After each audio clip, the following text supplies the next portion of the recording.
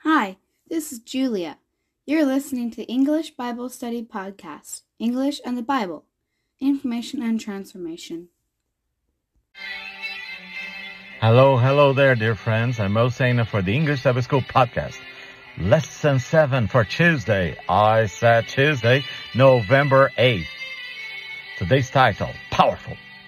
Many arose with him. Yes, Virginia, the past of arise is arose and arisen, and rise, rose, risen as well. So this is an irregular verb. Good, congratulations. Shall we pray? Dear Heavenly Father, thank you for the assurance of eternal life in Christ Jesus our Lord. As we study your word this morning, may you guide us, may you bless us, may we be a blessing to others. In Jesus' name, amen. The lesson starts with the Bible verse, actually 3 Bible verses, 51, 52, and 53 of Matthew 27 from the New King James Version. The lesson quotes the following. Then, behold, the veil of the temple was torn in two from top to bottom, and the earthquake, and the rocks were split, and the graves were opened, and many bodies of the saints who had fallen asleep were raised. And coming out of the graves after his resurrection, they went into the holy city and appeared to many. And bear in mind, my friends, mind you, they were not spirits, they were not ghosts, they were people. And they were not zombies, they were totally glorified in that resurrection as well. Final question. Question, what does this incredible account teach us about the resurrection of Jesus and what it accomplished? An earthquake marked the death of Jesus, Matthew 27, 50, 51. And another one marked his resurrection, Matthew 28, 2. At the moment Jesus died, the earth shook, the rock split, and the tombs broke open. The bodies of many holy people who had died were raised to life. They came out of the tombs after Jesus' resurrection and went into the holy city and appeared to many people.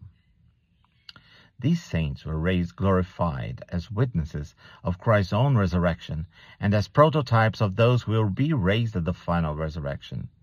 Thus, right after the resurrection of Jesus, many of the Jewish people were given powerful evidence to believe in his resurrection and thus to accept him as their Savior, which many did, including many priests. Listen to what it says in Acts 6, verse 7.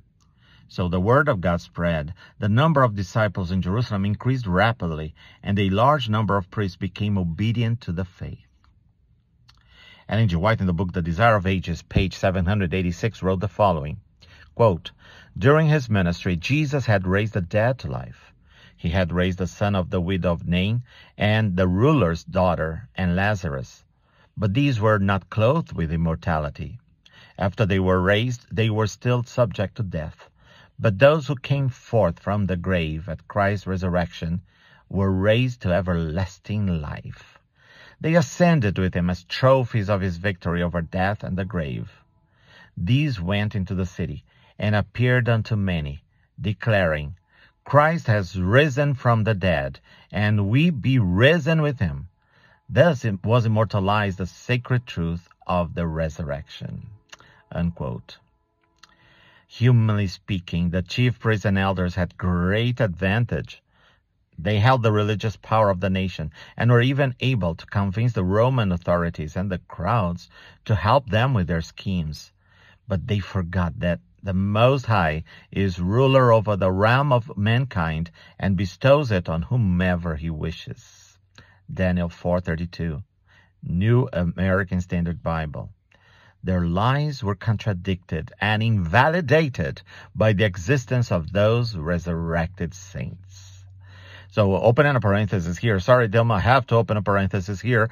I believe that those who were raised, not all of them, but at least some of them, were recently dead.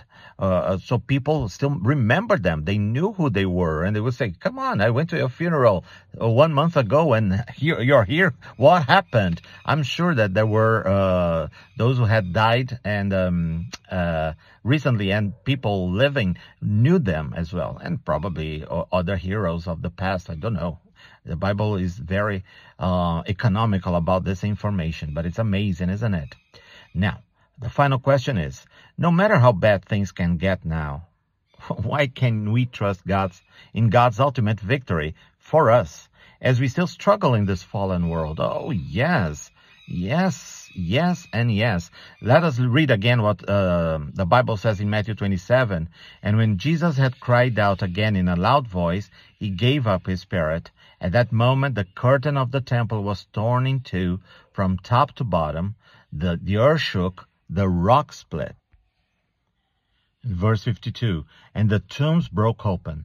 The bodies of many holy people had died were raised to life. They came out of the tombs after Jesus' resurrection and into the holy city and appeared to many people. Isn't it interesting? Because it says here that when Jesus died, the earthquake broke the tombs, opened the tombs as well, and the bodies of many people had died were raised to life. But they didn't go into Jerusalem until Jesus' resurrection. So here it says that when Jesus died, they rose to life, and after Jesus' resurrection, they went into the holy city. Do I get it right here, the order? Quite interesting, these details, that many times we don't pay attention to it. And we forget sometimes, right? We get confused with it. Okay, my friends. Well, this is a powerful lesson, Lesson 7 for Tuesday, November 8th. I am Moacir Sena. For my friends, they call me Mo. But whatever you call me, remember, Jesus is risen again. And because of that, we shall live if we believe in him and trust in him. Never lose your faith, my friends. Shall we pray? Dear Heavenly Father, oh, what a confidence, what a comfort you give us in the resurrection. After we read these stories, that your name has power. Oh, Father, even though we grieve, we mourn for those that we lose here while we are living on this planet, we know that soon and very soon we are going to see the King, where there will be no more crying, no more dying there. Help us to trust in you and to believe in you. In Jesus' name, amen. Well, my friends, this is the end of our Sabbath School for today. For more information, please contact us on Facebook and Instagram. Just look us up, Believes UNESP. Tell your friends about our podcast, available on any podcast platform. Rate us with 5 stars so that more people may discover us. Yes, I know you haven't done that, so please do it. Thank you for listening, for sharing, and praying with us and for us.